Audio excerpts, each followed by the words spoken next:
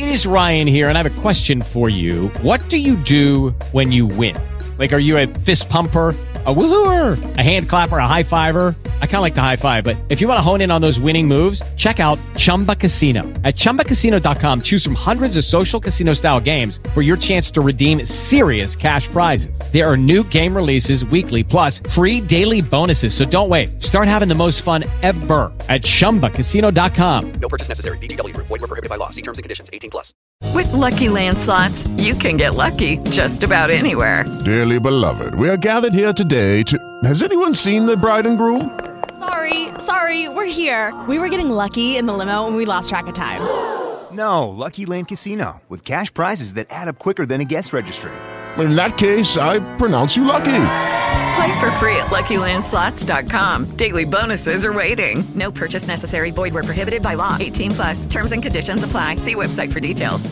At your local pharmacy. You can't afford not to call us if you want Viagra at the lowest prices. Never pay $15 a pill pharmacy prices again. Get Viagra for less than $3 a pill. Call 800-357-1583 today to save up to $500 and get 40 pills for just $99. Healthy Man is fast, easy, and affordable. Operators are waiting at 800-357-1583 to take your call now. Call 800-357-1583. That's 800-357-1583. Again, 800-357-1583. KCAA Loma Linda, 1050 AM, K292FQ Riverside, and K293CF Moreno Valley. The following program on KCAA is pre-recorded.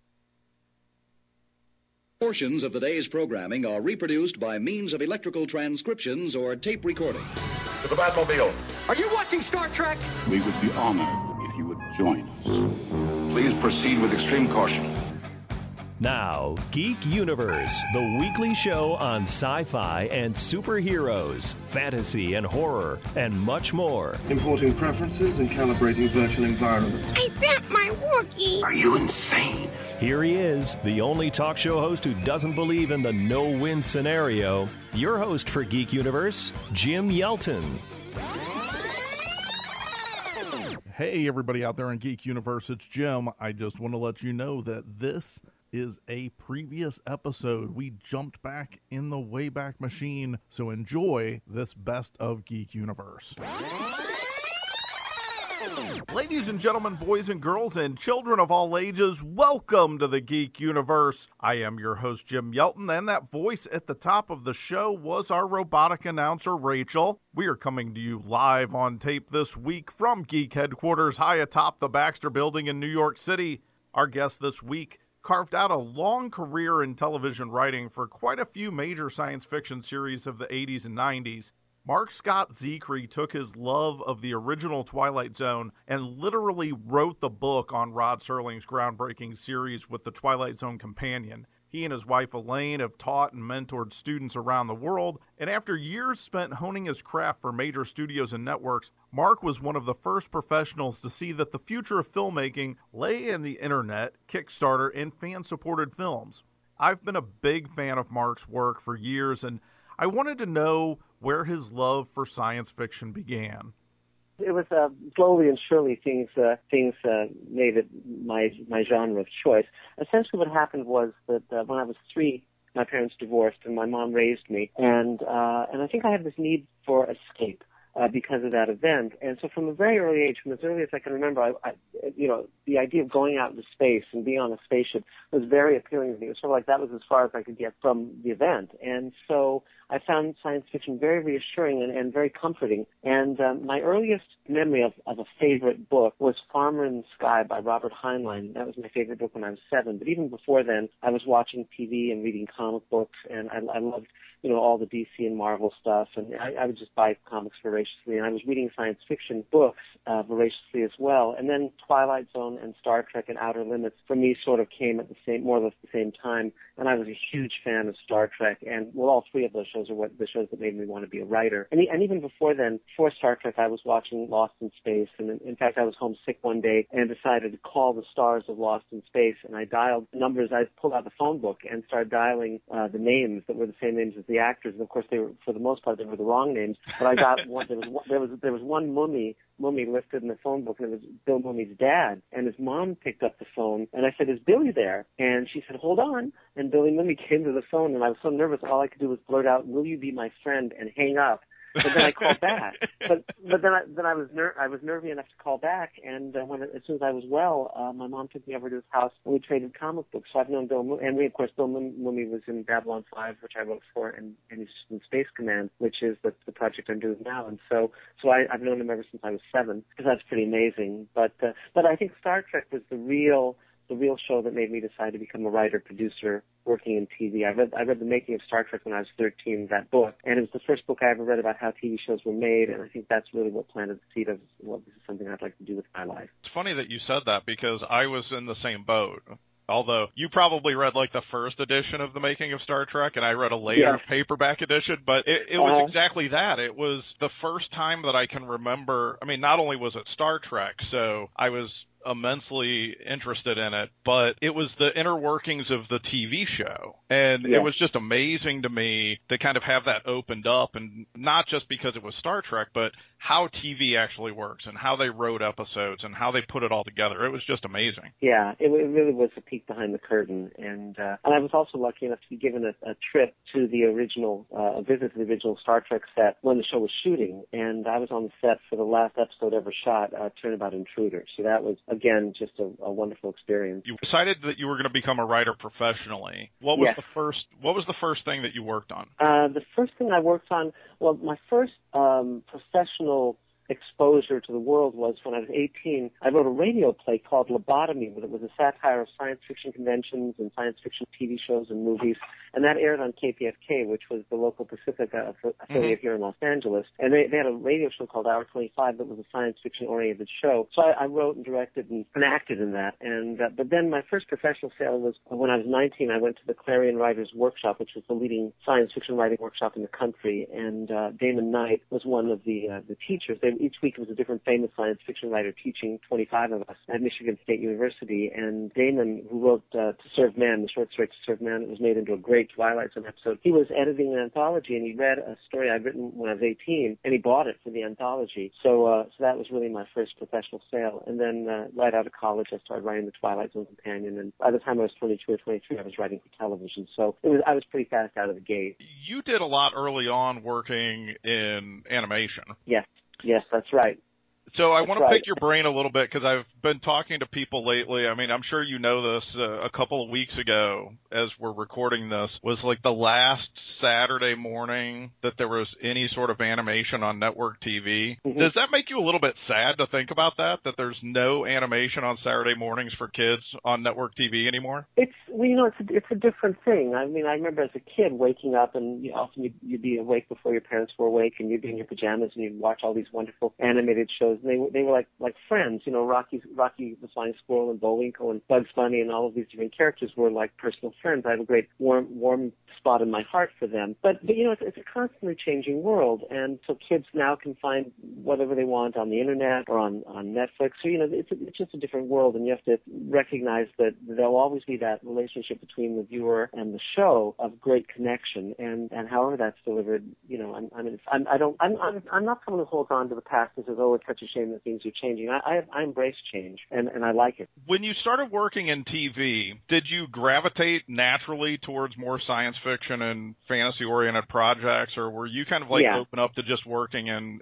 whatever you could? Well, no, not at all. It was, I gravitated, my career basically consisted of, in television specifically, consisted of two different things. I wrote a lot of science fiction and horror and fantasy, and I also wrote a lot about my very strange family. So I actually did 4 pilots for 3 different networks about about my family. I sold a screenplay about something that happened in my family when I was a teenager. I was a commentator on Morning Edition telling stories about my family. So both, but mainly the focus was science fiction and fantasy and horror. And the irony, the interesting thing was, I never actually wanted to be an animation writer. That wasn't one of my ambitions. I wasn't someone who grew up loving the Disney films and wanting to write them or any of that kind of thing. What happened was, I was an art student at UCLA, and Theodore Sturgeon, the great science fiction writer, was teaching a class in the adult education courses, and as an undergraduate, I was forbidden to take those classes, but Ted Sturgeon was one of my heroes. He'd written for Star Trek, and he was a great novelist and short story writer, and I wasn't going to lose that opportunity, so I took his class, and his teaching assistant was a young writer named Michael Reeves, and Michael had just come out of Clarion a couple of years before I did, and Michael was writing animation, and we became friends, and at one point he was writing all of the episodes of a show called Space Stars that had Space Ghost in it, and he asked if I'd like to write one with him, and I said sure, and then after that we wrote Smurfs, and then it was obvious very early on that I could write them on my own, and then I became the god of animation, writing for all these animated shows. So I learned my craft in animation, but it wasn't ever a particular ambition, and though my ambition was to be on shows like Star Trek and Twilight Zone and so forth. So then as soon as I could, I wrote a live action spec, and that got me into, that sold, and that got me hired to do a pilot for NBC, a live action pilot, and that got made and it aired, and I was off and running. Well, and animation had to have been a really good place to start for somebody like you, just to learn the craft, because you're churning out so much product on a regular basis, right? Yes. I mean, the great thing about animation, and it's ironic because at that point there were only 3 networks, but there were still a lot of shows. Yeah. And I had a great facility, and I would write very, very quickly. It's very funny. One of my friends years ago had a job as a temp at one of the animation studios. This is, long, long ago. And she got to type up the in-house list on each of the writers, the prospective writers they would hire. And she told me what was next to my name, and what it said next to my name was very good, incredibly fast. So that certainly worked. So yes, so you could actually write. It was almost like in the old days of radio, where writers and actors would go from show to show to show to show. In animation, the way it would work, one week I might be writing for Smurf, another week I might be writing for Super Friends, another week it might be Black Star. We juggled between different shows and different companies. So simultaneously, I might be writing for Hanna-Barbera and Deke and Ruby Spears and so on. It was wonderful to be a freelancer. You could, and the money was very good for that time because I was at the top of this heap, and so I was being paid triple what most writers were being paid, which was terrific. It was getting the best of all possible worlds as a learning ground. When we get into the 80s, you were in a good position because that was when there was like really a science fiction resurgence on TV, and yes. Star Trek came back. You had Babylon 5 start up. Were you excited when you started seeing those opportunities come back for live action science fiction? Yeah, very much so. And it wasn't that I didn't like writing animation. I enjoyed it. It was very fun. I always put my heart into everything I did. So whether it was Black Star or even Puppy's Further Adventures or any of these different shows, someone was asking when I was writing animation if I wrote for the children in the audience, and I said no. I write for the child and myself. So I was always looking to entertain myself. But when Star Trek: The Next Generation came back, and when Star Trek: The Next Generation was greenlit and so forth, I couldn't wait to go into pitch. And the funny thing was, the first couple of seasons on Next Gen were very tumultuous. And what would happen over and over is I would go in and pitch to a producer who would then want to buy 1 or 2 of the stories at least, and they would be fired before they could. And so that happened with Tracy Torme and David Gerald and Bert Armus and on and on. And finally, it was, I think, the 3rd season or something before I sold something to Next Gen. But it was funny. It was funny how that worked. Hey gang, this week's show is sponsored by the Now Write Writing Guide series from Tarcher Penguin. Now Write Science Fiction, Fantasy, and Horror is the latest book in the popular Now Write series, and it offers a full toolbox of advice and exercises for speculative fiction writers from some of the most well-known names in the genre. Are you hoping to craft an engaging alternate reality or flesh out an enthralling fantasy quest, or even dream up a blood-curdling plot twist? Well, you can learn secrets from authors such as Harlan Ellison, Piers Anthony, Jack Ketchum, Ramsey Campbell, John Skipp, Joe R. Lansdale, David Brin, Vonda McIntyre. I mean, the list goes on and on. They provide tips, tricks, and suggestions to help take your writing to the next level. Whether you're a beginner or a published professional, Now Write Science Fiction, Fantasy, and Horror is a must-have for every genre writer's bookshelf. You know, I always tell everybody when I do a workshop or I teach one of my screenwriting classes that when I started, there was like 2 books that gave instruction on how to do this sort of thing. And it was like being a babe in the woods. Like you just kind of had to find your way. And this is a really good way to get some exercises and some hints and tips on how to jumpstart your writing. So make sure to check it out. It's Now Write, science fiction, fantasy, and horror. It's available on most Barnes & Noble stores, on Amazon.com, and directly from their website at nowwrite.net. Coming up, I get a chance to find out the behind-the-scenes story about one of my all-time favorite episodes of any Star Trek series. Find out which episode is my favorite, and more with our guest Mark Scott Zekri. I'm Jim Yelton, and you're listening to Geek Universe. Hello, everybody. This is Ming Chen from AMC's Comic Book Man. You're listening to my favorite show, Geek Universe. Attention, the year is 2219. Humanity has found a mysterious artifact in space called the Bifrost Station. It is a gateway to another star system. A fleet with dozens of civilian and military ships is prepared to transport 30,000 colonists on the next step of human exploration. The Outbound Hope mission and its flagship, the Ascendant Dawn, is in need of a crew. Are you ready to sign up for the adventure of a lifetime? Outbound Hope is 3 days of live-action, science fiction, role-playing adventure where you are one of the stars as a crew member of the Ascendant Dawn or one of its sister ships. The best part is this event takes place on an actual decommissioned naval destroyer, the USS Edson, located in Bay City, Michigan. Outbound Hope gives you the choice of signing up for one of 2 event weekends in November, and you have multiple character options to choose from. Join the crew and explore the stars during the Outbound Hope live-action role-playing event coming up this fall. Find out more information or register online at outboundhope.com. We first opened about 10 years ago. We were small, just a few of us, but it was exciting. I always dreamt of having my own business. It was kind of slow at first, but things started picking up. We had big plans. But in our wildest dreams, we never thought we'd have this much work. Yeah, with so many businesses caught off guard by the storm, Reed Waste Management has never been busier. What will become of your business after a disaster? Nearly 2/3 of businesses aren't prepared for an emergency, and 40% of businesses that experience a disaster never recover. Make an emergency plan now, before it's too late. For a free online tool that helps you develop an emergency plan to keep your business up and running should disaster strike, visit ready.gov/business. Brought to you by the Federal Emergency Management Agency, the American Red Cross, and the Ad Council.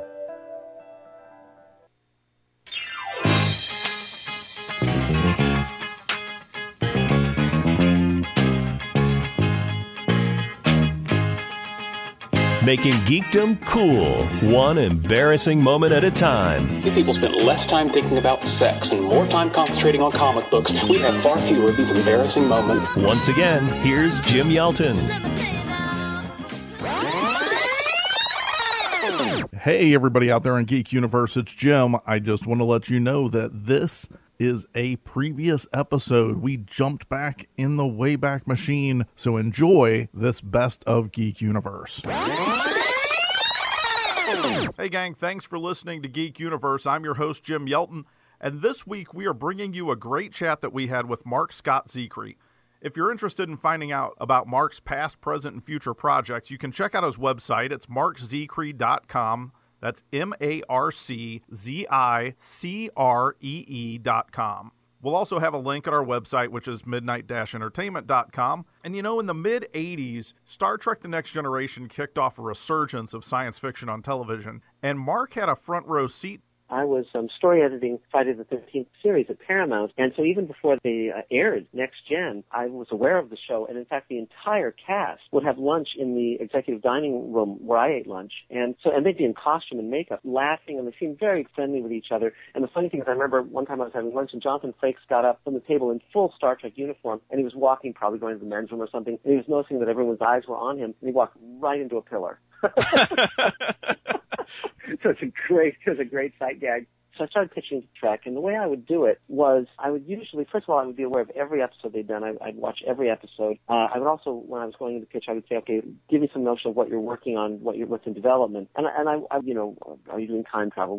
I wanted to make sure I wasn't going to repeat something they were already working on. And I would basically carve out a whole week to work up ideas. And so the first day I would just write down everything I could imagine. Initially I would try to generate about 100 ideas, just spitballing everything and anything. And then the next several days I'd start refining them and seeing what might join up, where you'd have two little threads and maybe together you'd start to be making a sweater. And then at the end of the process, I would have maybe 6 fully worked out storylines, beginning, middle, and end, and then maybe a few paragraphs, maybe 20 paragraphs of other less worked out stories, and then maybe one-liners. You know, I'd have a batch of material, but I would always try and start with character. I'd try and start with, I'd say, okay, who's the viewpoint character? Which character am I writing about? Is it a Geordi story? Is it a Data story? You know, what's going to show something I haven't seen before. And I would try and have it be something that was meaningful to me emotionally. And then I just would practice a lot before going in. So I would never read off. I would have it fully written out, but I wouldn't read off page. I might have little notes, like a little mnemonic, where it'd be like a phrase or two to keep me on track in terms of how the story went. And then I would just go in and I'd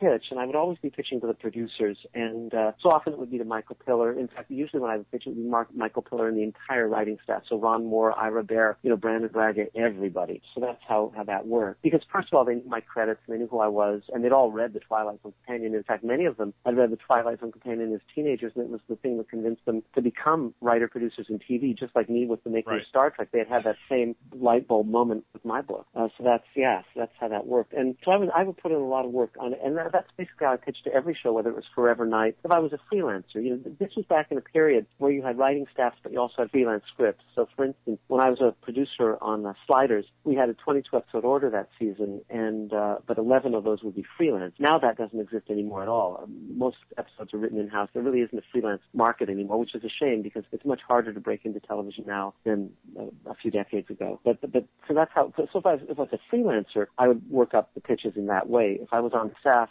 it would be totally different. I would just kind of start noodling up ideas, but I would be much more on the inside in terms of, okay, this is what we want to do, or this is how we're developing the series. So, for instance, on Sliders, I was sort of very instrumental in about 19 of those 22 episodes, whether I was writing them or outlining them or coming up with the initial motion or whatever. I was very, very hands-on that season. Now, you actually had a hand in probably, it's in the top 3 of my favorite Deep Space Nine episodes, because you have story credit for Far Beyond the Stars, and that was just an amazing episode. And it was amazing because of how the cast handled the material and how the episode turned out. But the story premise of that episode was so different from anything that I can think of having seen up to that point on any of the Star Trek shows. And it just blew me away that they were willing to take that chance of telling that kind of a story, where you have the basic premise of your entire show might just be a figment of somebody's imagination, and how you played with that. So were you happy when you saw the end result of that episode?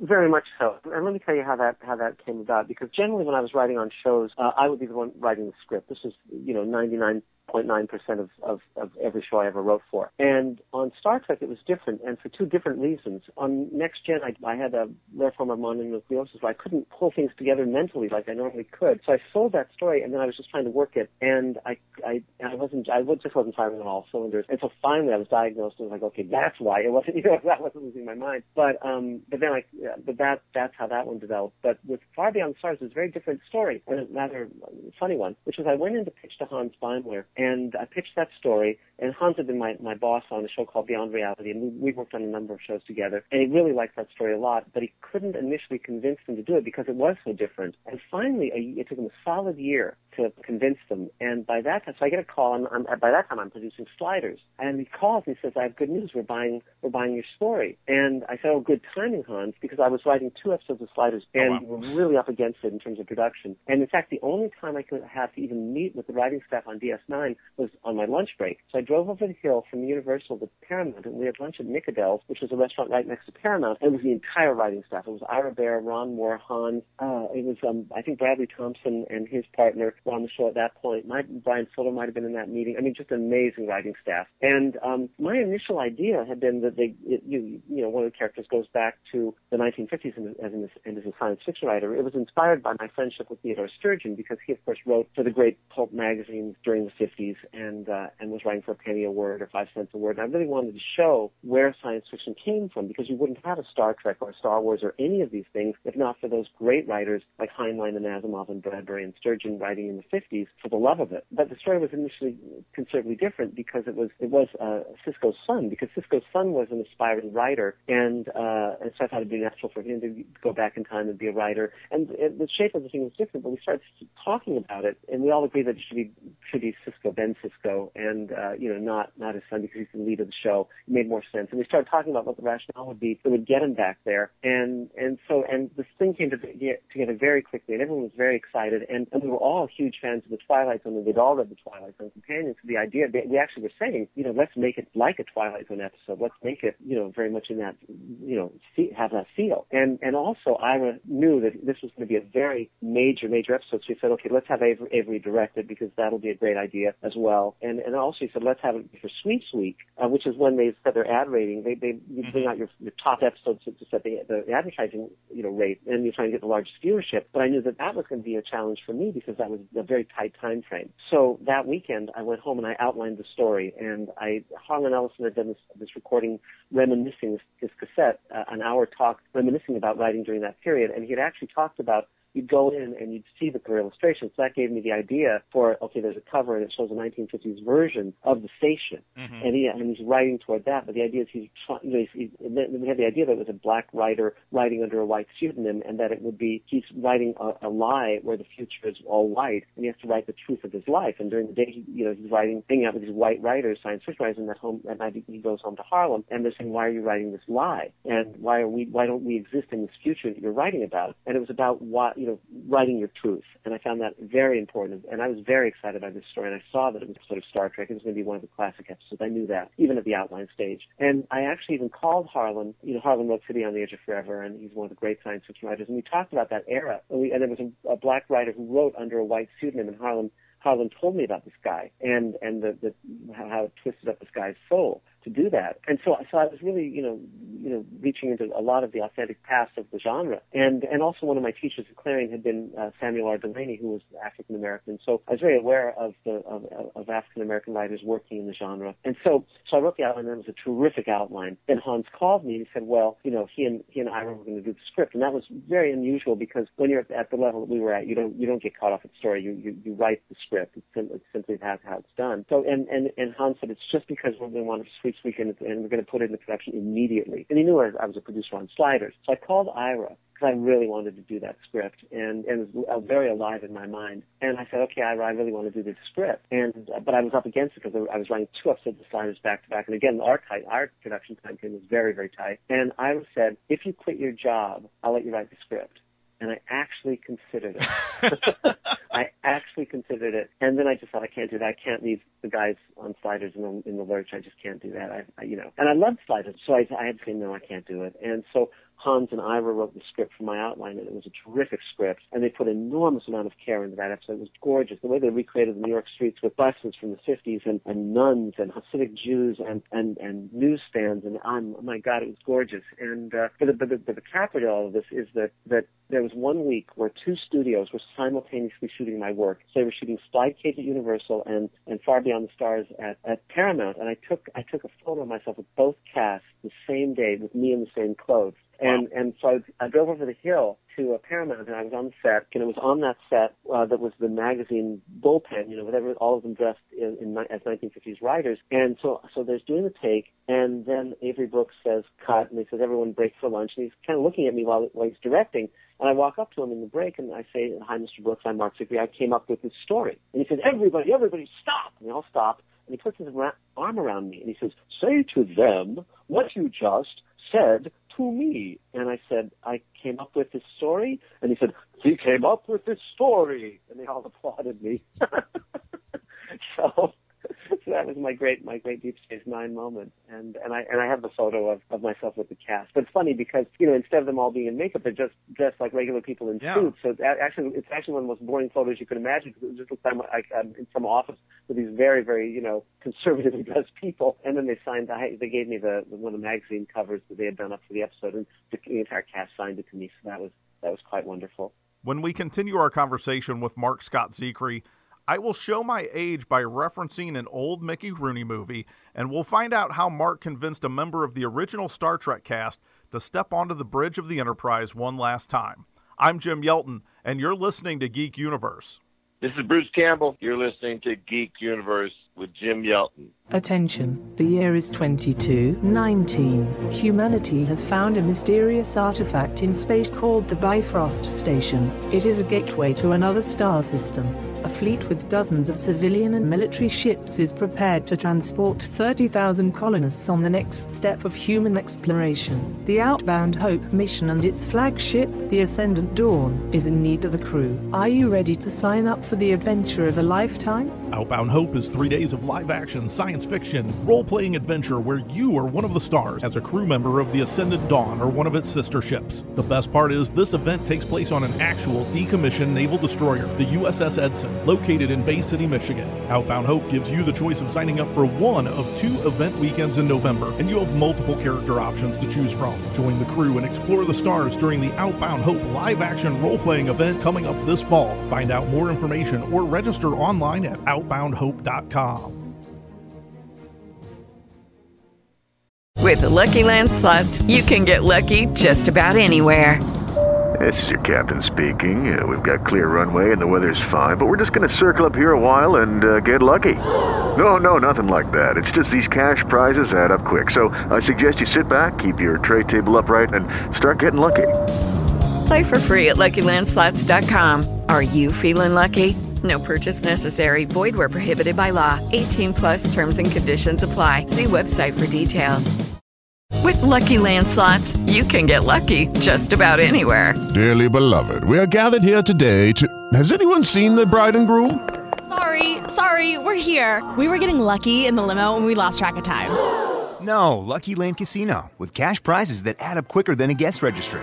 In that case, I pronounce you lucky. Play for free at LuckyLandSlots.com. Daily bonuses are waiting. No purchase necessary. Void where prohibited by law. 18+. Terms and conditions apply. See website for details.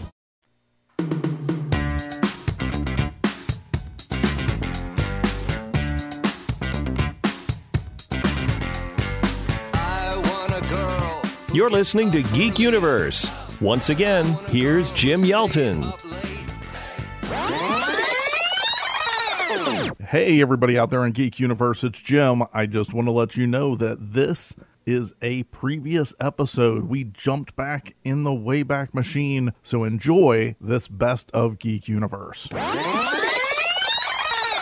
Welcome back to Geek Universe. I'm Jim Yelton, and our guest this week is Mark Scott Zekri, veteran genre writer and the writer-director of the first fan-created dramatic presentation to be nominated for both a Hugo Award and a Nebula Award. Let's find out what went into creating this groundbreaking production that inspired Joss Whedon to put Dr. Horrible's sing-along blog on the internet. A couple of years ago, I am looking around on the internet and I find these people that are doing new episodes of Star Trek. And it's Star Trek New Voyages, and I watched the first couple of them and I'm like, this is really cool. It's kind of like an Andy Hardy, let's just get the kids together and go out into the barn and put on a show. But the sets were really cool and the costumes were right and it had that feel of the original series. And then I see that they're doing this episode called World Enough in Time, and it's going to have George Takei in it. And it's written and directed by Mark Zekri. And I was like, I've heard of that name. I know that's the guy that did Far Beyond the Stars. I need to watch this episode. And then you don't know this because you have no idea who I am, but you came to St. Louis with World Enough in Time and did a screening of it at the ArtCon convention. And I had to pull people into the room because I was like, you have to come see this episode of this web series. It's really cool. And they're like, but isn't it just a bunch of people like doing a fan version of Star Trek? And I said, yeah, but they've got real people doing it. I mean, it's like real professional people and the effects are awesome. And I said, come watch this episode. So I dragged like 3 or 4 people in. And when we walked out afterwards, they were like, this is genius. Like, I can't believe that people are doing this. How did you get involved in New Voyages? Well, it's quite a story. When I started in TV, you shot on 5mm, 16mm, edited on a Moviola. And the only way to get worked out to millions of people was a network. When I was a kid, there were 3 networks: ABC, CBS, and NBC, and maybe PBS, and that was it. But then the internet started to become prevalent, and I was on a panel a Star Trek panel. They had a one-day convention at UCLA, and the panel had people from all the different iterations of Star Trek. And Walter Koenig was on the panel. And someone asked a question from the audience, which was, what's the future of Star Trek? And this is before J.J. had said he was going to do the Star Trek movie. And this is just as Enterprise was winding down and people had very mixed feelings about Enterprise. And Walter said something that was so peculiar that I actually afterwards sat down with him for an hour and said, tell me all about this. I mean, what he mentioned was that a group of fans in upstate New York had built replicas of the entire, of all the original Star Trek sets, and they were making their own episodes online, and they were getting a larger audience online than was watching Enterprise on UPN. And I said, that's amazing. Right. He was about to go shoot an episode playing Chekhov, and the episode was written by Dorothy Fontana, D.C. Fontana, who had written and story edited the original Star Trek. And I said, well, I've got to check this out. So that night I went and I watched one of their episodes, and it was a sequel to The Doomsday Machine, which had originally been written by Norman Spinrad. And the sets were great, the costumes were great, and the effects were terrific. The effects were actually being done by the same person who was doing the effects for Enterprise, Doug Drexler. He had come up through Next Gen and DS9, and he was a real guy. He was an Oscar and an Emmy winner. And I was really amazed by it. And they were shooting mini-DV, so it wasn't of professional quality. It was not bad, but and the acting was kind of like as you say, fans putting on a show. It wasn't, but they had a couple of guest stars from the original Trek. They had William Wyndham and Malachi Throne and Barbara Luna, who had all been on the original Star Trek, and they were, of course, terrific. And William Wyndham was reprising the role of Deckard that he had played on the Doomsday Machine. So I thought, this is interesting, and I immediately saw possibility. I saw how I could take that and I could elevate it to a much higher level. And one of the actors I'd always wanted to work with was George Takei. I sort of have a list of actors I want to work with, and it may take years for me to work with them.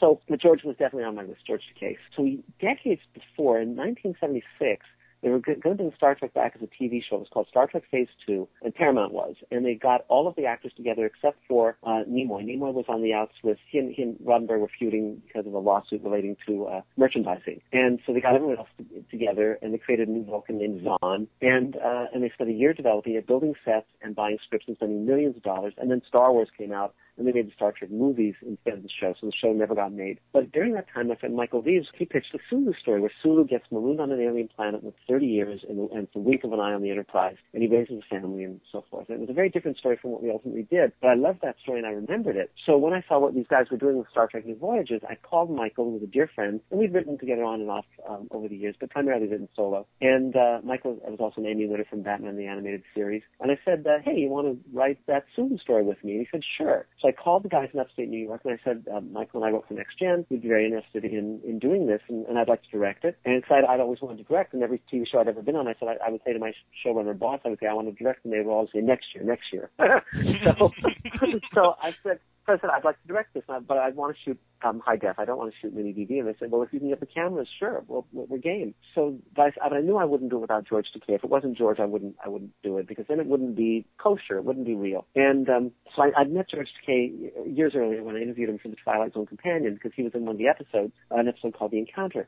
So I contacted George, and I went to his house, and I typed up a 3-page outline, and I changed the story significantly, because since Michael had pitched that story to Phase 2, they were going to make that story back in the 70s. Since then, Next Gen had done The Inner Light, an episode where Picard finds stuff on an alien planet and raises a family and grows old, and then finds himself back in the Enterprise, and it's just a wink of an eye. And it had a different reason for that happening, but for me it was too similar. Because Michael's original story, we track Sulu over those 30 years as he's raising a family, and then he comes back to the Enterprise, and he has to be young again, because it's only been an instant, and he has to save the ship, but he forgets his family, and so his family are there on that planet, but he doesn't remember them, and it was kind of a bittersweet ending. But I didn't want to do that.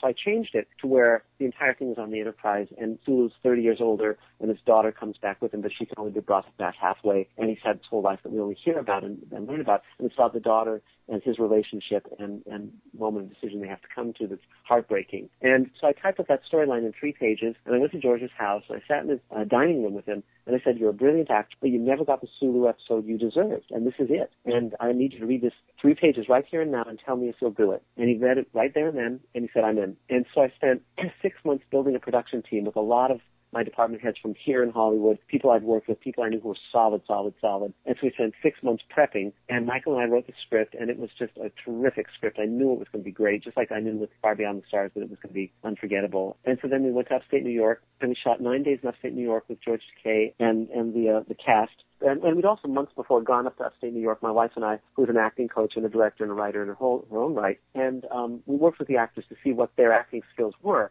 So I was guiding the script toward their acting chops. Because some of them, Jeff Quinn, who played Spock, was a wonderful actor, and the actress who played Uhura was also wonderful. And James Cawley, who played Kirk, he could be worked with to deliver a really strong performance. And so it was mainly getting him to not be just doing an imitation of Shatner, but really be doing an actor's performance. And we were able to get him to that point. Everyone was working very hard. Everyone was very committed. So then we also built the Excelsior sets here, Sulu Ship, because there's a wraparound story with the Excelsior, 2 days here in L.A., and then 1 day in Florida with the Dave School, the effects team. And then it was a solid year of post-production. There were 700 effects shots. I was working with an editor for months to refine the thing. And I had Final Cut. Contractually, I had Final Cut, so no one could touch a frame. It was entirely my baby. And I brought every skill to it that I'd spent in all the shows I'd been on, Sliders, all the other shows I'd been on. I was bringing my A game, just like I did everything I do. And I was hugely proud of it. And when I was on set shooting in upstate New York, on the Star Trek sets, I said to George Takei, I said, a year from now, we're going to be at the World Science Fiction Convention in Japan, showing this to an audience of thousands, and then we'll answer questions. I'll be answering the questions in English. He'll be answering them in Japanese because he's fluent in Japanese. And I said, then a year after that, we'll be nominated for the Hugo. And that's exactly what happened. We were nominated for the Hugo and the Nebula, and no independent project had ever been nominated for either award. I was up against Pan's Labyrinth and Doctor Who and Battlestar Galactica. And ironically, because I was nominated opposite Pan's Labyrinth, Guillermo del Toro's publisher came to me and asked if I wanted to write a book with Guillermo. And I just wrote a book called Guillermo del Toro's Cabinet of Curiosities. But I'm hugely proud of World Enough in Time. I'm just thrilled that I got to do that. It was George Takei was a phenomenal actor, and I cast an actress named Christina Moses to play his daughter, and she's the best actress I ever worked with. Just stunning, amazing. It's an amazing piece of work, and you definitely should be proud of it. I was so thrilled when I watched it because I thought this is where things are going, and this is the direction things are going. And I actually, being in the self-publishing small press field myself, at the time that you came out with World Enough in Time, we were having a struggle with several conventions and different things where trying to fight for recognition for people that are doing more independent stuff. And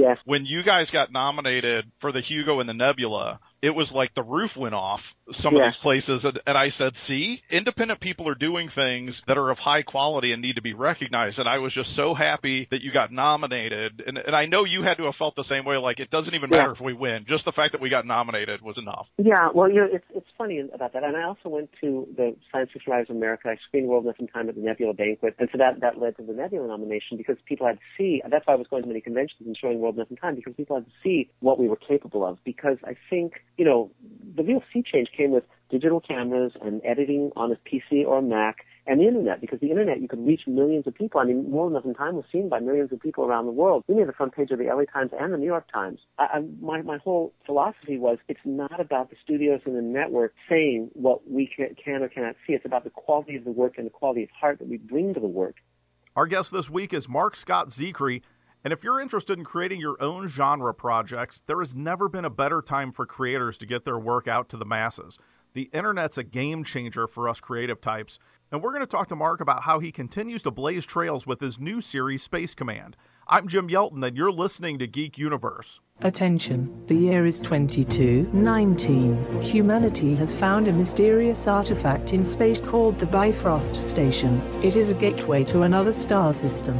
A fleet with dozens of civilian and military ships is prepared to transport 30,000 colonists on the next step of human exploration. The Outbound Hope mission and its flagship, the Ascendant Dawn, is in need of a crew. Are you ready to sign up for the adventure of a lifetime? Outbound Hope is 3 days of live-action science fiction, role-playing adventure where you are one of the stars as a crew member of the Ascendant Dawn or one of its sister ships. The best part is this event takes place on an actual decommissioned naval destroyer, the USS Edson, located in Bay City, Michigan. Outbound Hope gives you the choice of signing up for one of 2 event weekends in November, and you have multiple character options to choose from. Join the crew and explore the stars during the Outbound Hope live-action role-playing event coming up this fall. Find out more information or register online at outboundhope.com. We first opened about 10 years ago. We were small, just a few of us, but it was exciting. I always dreamt of having my own business. It was kind of slow at first, but things started picking up. We had big plans. But in our wildest dreams, we never thought we'd have this much work. Yeah, with so many businesses caught off guard by the storm, Reed Waste Management has never been busier. What will become of your business after a disaster? Nearly 2/3 of businesses aren't prepared for an emergency, and 40% of businesses that experience a disaster never recover. Make an emergency plan now, before it's too late. For a free online tool that helps you develop an emergency plan to keep your business up and running should disaster strike, visit ready.gov/business. Brought to you by the Federal Emergency Management Agency, the American Red Cross, and the Ad Council.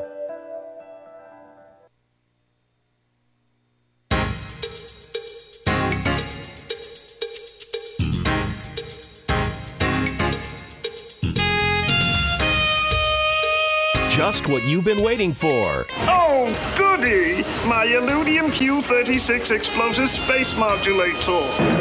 Nope. It's more of Geek Universe with your host, Jim Yelton.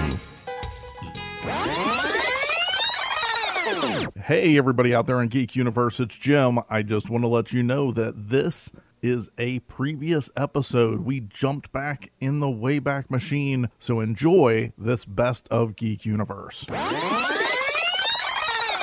We appreciate all of you tuning in to Geek Universe each and every week. Our guest this week is Mark Scott Zekri. He's written for print, animated shows, genre television like Friday the 13th, the series, and Sliders, as well as being the driving force behind some exciting productions on the internet.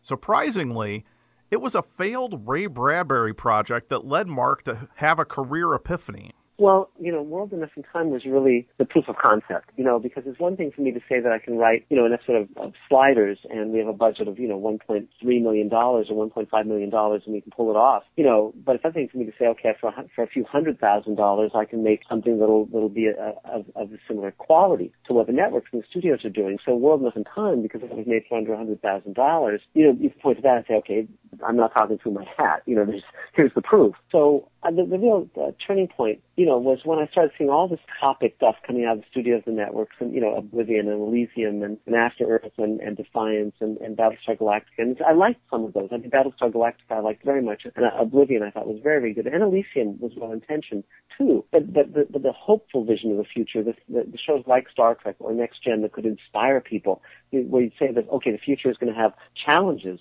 that humanity can come together and we can be better than we've been. We can reach out to the stars. We can. I mean, the one thing that science fiction never predicted was that we would go to the moon and then stop.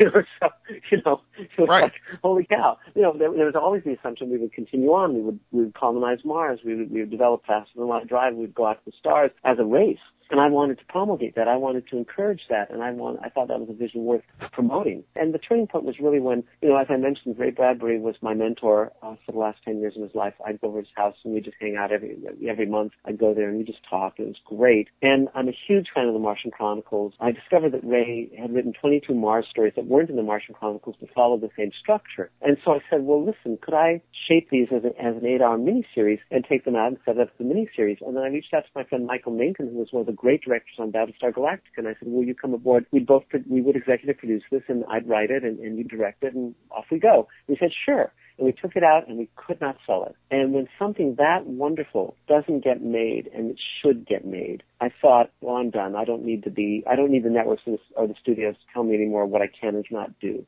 So then I came up with the idea for Space Command, and I mentor a lot of young people in Hollywood. I run a roundtable that has thousands of members, and I've been running that for 21 years, where we meet each week and we just kind of talk, and I guide young people and help them. And I just put out Kickstarter, and I thought, well, I've never raised money, but let's see if I can. And I set a very modest target, $75,000. I had a friend who made low-budget science fiction movies, and he would basically rent a warehouse and convert it to a soundstage, and he was making movies for about $50,000, space-going films. And I said to him, okay, listen, why don't we'll try this campaign, and we'll have an idea for budgeting for about $50,000, and if this doesn't work, I'll put in 25, you put in 25, and we'll make a movie. And he said, great. And because Kickstarter takes 10% off the top, and then you also have to fulfill on various things you promised, items like books and, DVDs and so forth. So we put aside that money. And so we planned to try to raise raise $75,000 in 2 months, and we'd see if it worked or if it didn't work. And we raised $75,000 in 3 days, and we kept going, and we raised $221,000, and that was enough seed money to start my studio. But initially, it was just going to be one Space Command film. But as during that 2 months, I was doing media interviews every single day and talking to the fans, and as I started talking about Space Command, the story just grew and grew and grew, and it became 2 films, and then 3 films, then 4, and then 5, and then finally 6. Start with, because it became this huge universe, and it's basically 3 families. It's 5 generations of 3 families over 150 years as we go out into space, colonize the solar system, and jump to the stars. And we just finished shooting the first film, and I've written the first 4. And in fact, the third one I wrote with Michael Reeves, who I wrote World, Love, and Time with, and I've started writing the 5th, and I've actually outlined the 6th as well. So it's this wonderful storyline, and I'm using all these actors I've worked with on Star Trek and Babylon 5. So, as I mentioned, the cast in the first film is Bill Mumy and Mira Furlan from Babylon 5, Bob Picardo from Star Trek Voyager, Doug Jones from Pan's Labyrinth and Falling Skies and The Strain and Hellboy, and Mike Harney, who's a new friend he stars in Orange is the New Black, and Bruce Boxleitner came in for one day to play a general, and then Armin Shimmerman and Ethan Phillips and many other actors from Trek and from Battlestar Galactica. I've been talking to Jamie Bamber and Edward James Olmos and many of the actors from shows and movies that I love, James Kong. They're not attached officially yet, but they're actors that I very much want to work with. And because it's my own studio, I can do that. And after the Kickstarter campaign, I started selling investment shares, where I'd sell shares for $7,500. I sold 35 shares to the fan base, to the people who want to see this get made. And I started selling shares in the second film, and those have started selling. And so basically the audience can underwrite these films. And I'm going to the studios and the networks and the internet platforms for distribution and marketing, because that takes millions of dollars. And I really want this to punch through where it becomes like Star Wars or Star Trek or Battlestar Galactica, and marketing can reach out to more broadly than I can, but I don't need the studios and networks anymore to tell me what I can or cannot write and make. And I've always trusted the audience much more than the executives, because the executives at the end of the day have a commercial responsibility. They're responsible for their corporate masters. And it's not wrong. They're drawing a paycheck, and they're not there to create art. They're there to make a profit for the company. That's not wrong. But that's not why I'm doing what I do, and that's not why the audience is watching the shows. The audience doesn't care. Like, if you watch Blade Runner, you don't care if it was a flop when it first came out. You care that it's a brilliant movie.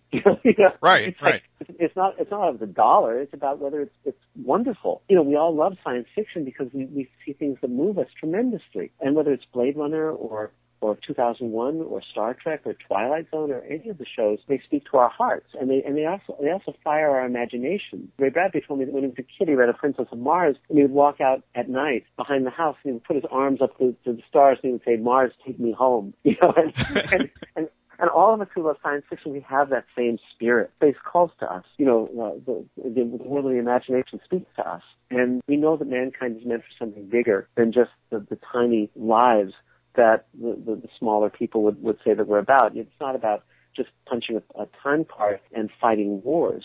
We're a world at war, but we don't have to be. I think when man went to the moon, we forget that was during the Vietnam War. There were terrible things happening. But also the moon landing, the politicians might have done it for political gain, but that's not why the entire human race was enthralled by it. We were enthralled by it because it was saying we can be more than just an animal in the jungle. We are not where we come from. We are where we are going to, and we are capable of aspiring to something far greater.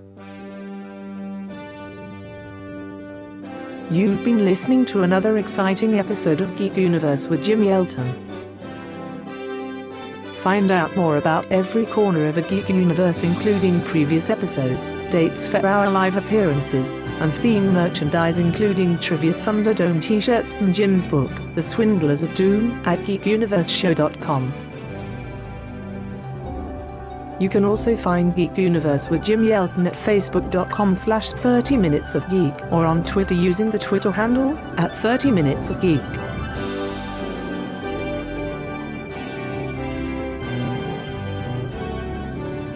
Geek Universe with Jim Yelton is a production of Midnight Entertainment LLC. This episode is copyright 2017, all rights reserved.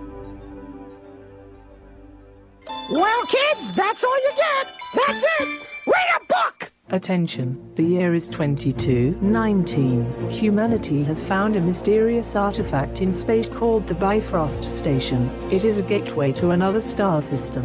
A fleet with dozens of civilian and military ships is prepared to transport 30,000 colonists on the next step of human exploration. The Outbound Hope mission and its flagship, the Ascendant Dawn, is in need of a crew. Are you ready to sign up for the adventure of a lifetime? Outbound Hope is 3 days of live-action, science fiction, role-playing adventure where you are one of the stars as a crew member of the Ascendant Dawn or one of its sister ships. The best part is this event takes place on an actual decommissioned naval destroyer, the USS Edson, located in Bay City, Michigan. Outbound Hope gives you the choice of signing up for one of 2 event weekends in November, and you have multiple character options to choose from. Join the crew and explore the stars during the Outbound Hope live-action role-playing event coming up this fall. Find out more information or register online at outboundhope.com. Unexpected reactions to smart financial decisions brought to you by feedthepig.org. Well, I finally did it. I improved my credit score. You're kidding, right? No. How are we supposed to be the bad boys of electro-synth pop if you're out there being responsible? The band is about to be discovered. This is our year. Yeah, you've been saying that for a while now. You think anyone in the Rock and Roll Hall of Fame was worried about their credit score? I never really thought that. Of course they weren't. Rock stars aren't supposed to think about that kind of stuff. We're supposed to think about how many guitars we've smashed, write aggressively sensitive power ballads, start questionable fashion trends, tragically break up and blame creative differences. All right. I thought maybe it was time to take control of my finances, you know? Start using a budget, get out of debt, set some goals. A budget? Debt? Set some goals? Listen, I knew that we'd have our creative differences, but I was hoping they'd involve a little more scandal. When it comes to financial stability, don't get left behind. Get tools and tips for saving at feedthepig.org. This message brought to you by the American Institute of CPAs and the Ad Council. We first opened about 10 years ago. We were small, just a few of us, but it was exciting. I always dreamt of having my own business. It was kind of slow at first, but things started picking up. We had big plans, but in our wildest dreams, we never thought we'd have this much work. Yeah, with so many businesses caught off guard by the storm, Reed Waste Management has never been busier. What will become of your business after a disaster? Nearly 2/3 of businesses aren't prepared for an emergency, and 40% of businesses that experience a disaster never recover. Make an emergency plan now, before it's too late. For a free online tool that helps you develop an emergency plan to keep your business up and running should disaster strike, visit ready.gov/business. Brought to you by the Federal Emergency Management Agency, the American Red Cross, and the Ad Council. Now you can listen to KCAA Radio anytime on your smartphone device. Call 720-835-3099. 720-835-3099. I always hear from our clients who hired another firm that they wish they'd hired DNA Financial first. Don't have regrets about your IRS tax case. Just hire the best in the first place. One owed $150,000 to the IRS and had spent thousands on another firm. We stopped the levies, negotiated a payment plan, and had their penalties forgiven. And while every case is different, we guarantee that we'll find your perfect resolution and get it done right. For a free consultation, call us at 866-201-0156. That's 866-201-0156. Then you can say, DNA did right by me. If you're looking for a full or part-time sales position and you have radio, TV, or print media experience, KCAA has a great opportunity waiting for you that pays the highest commissions in the market. KCAA is the only station in the IE that broadcasts on 3 frequencies, so advertisers receive 3 ads for 1 low rate. This makes KCAA a must-buy for every local business. If you're interested in a sales position with us, email ceo@kcaaradio.com. It's okay if you're wondering how the COVID-19 vaccine got here so fast. It was record time after all. And when you're ready, here's your answer. No steps were skipped. No shortcuts were taken. Years of research and determination paid off. Let's get you there. Let's get to immunity. Learn more at vaccinateall58.com or call 833-422-4255. Brought to you by the California Department of Public Health. The Tri-City Shopping Center in Redlands is serving up some really cool ice cream at La Micho Acana. Then get your chocolates and other delights from See's Candies. Moms and future moms who visit the mall can cool off and relax while they get treated like royalty at Shiny Nails or Francis Nails and then pampered at Texture Hair. The Tri-City Center is filled with retailers who care about you. Shop at the Tri-City Center in Redlands and see why they call it the Mall with a Heart. My mom's a breast cancer survivor. The United Breast Cancer Foundation saved her life. Their free breast cancer exam caught the cancer early, and it saved her life. But now the foundation needs your help so they can continue offering free or low-cost breast screening exams, saving more women's lives. Help them by donating your car, whether it's running or not. They'll provide fast, free 24-hour pickup, and you receive a charitable tax deduction, plus the great feeling you'll get knowing your donated car is going to help save more lives. Just call 800-616-4199 to set the wheels in motion.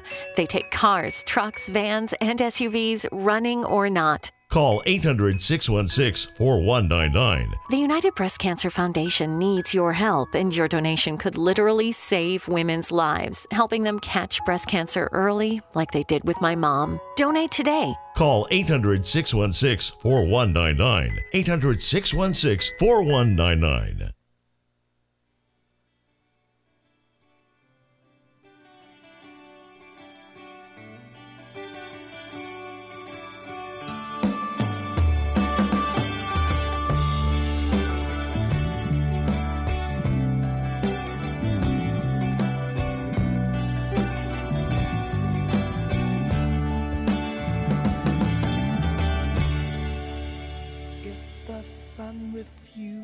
To shine, I would still be loving you. When mountains crumble to the sea, there will still be you and me.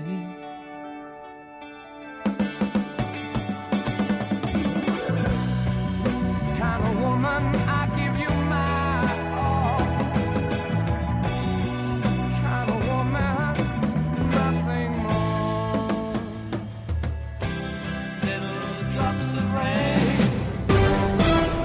NBC News Radio, I'm Chris Coraggio. President Biden will visit New York and New Jersey on Tuesday to assess the damage from Hurricane Ida. The White House says the president will be making stops in Manville, New Jersey, and the borough of Queens in New York. The trip comes after Biden visited storm-damaged Louisiana, where the hurricane made landfall last Sunday, knocking out power for more than 1 million people and killing at least 10. The storm continued on a northward path, dumping heavy rain and causing major flooding in New York and New Jersey, killing almost 50. Secretary of State Antony Blinken is headed overseas to follow up on the U.S. withdrawal from Afghanistan. His first stop will be in Qatar's capital of Doha to thank the country's leaders for aiding evacuation efforts and meet with Afghani refugees. The Washington Post says Blinken will meet with officials from 20 other nations that have a stake in helping to relocate and resettle Afghans and in holding the Taliban to their commitments. A defrocked cardinal of the Roman Catholic Church is free on bail after pleading not guilty yesterday to charges he molested a teenage boy nearly 50 years ago. A court official described the allegations. He specifically used the act of confession to get the victim away from his parents and from his siblings, and then would sexually assault the victim during that time frame. 91-year-old Theodore McCarrick, the former Archbishop of Washington, D.C., is the highest-ranking U.S. Catholic official to be prosecuted on charges of sexually abusing a minor. He was serving in Boston in 1974 when he allegedly molested a 16-year-old boy. SpaceX has been officially green-lighted for Go for their first all-civilian launch. The Inspiration 4 mission team sent a tweet out Friday saying Inspiration 4 and SpaceX have completed our flight readiness review and remain on track for launch. The mission is set to take off from NASA's Pad 39A at Kennedy Space Center in Florida on September 15th. 4 private citizens will strap into a Crew Dragon spacecraft and blast off for 3 days circling the Earth. You're listening to the latest from NBC News Radio. KCAA Loma Linda, 1050 AM, 106.5 FM, and now 102.3 FM. The following program on KCAA is pre-recorded.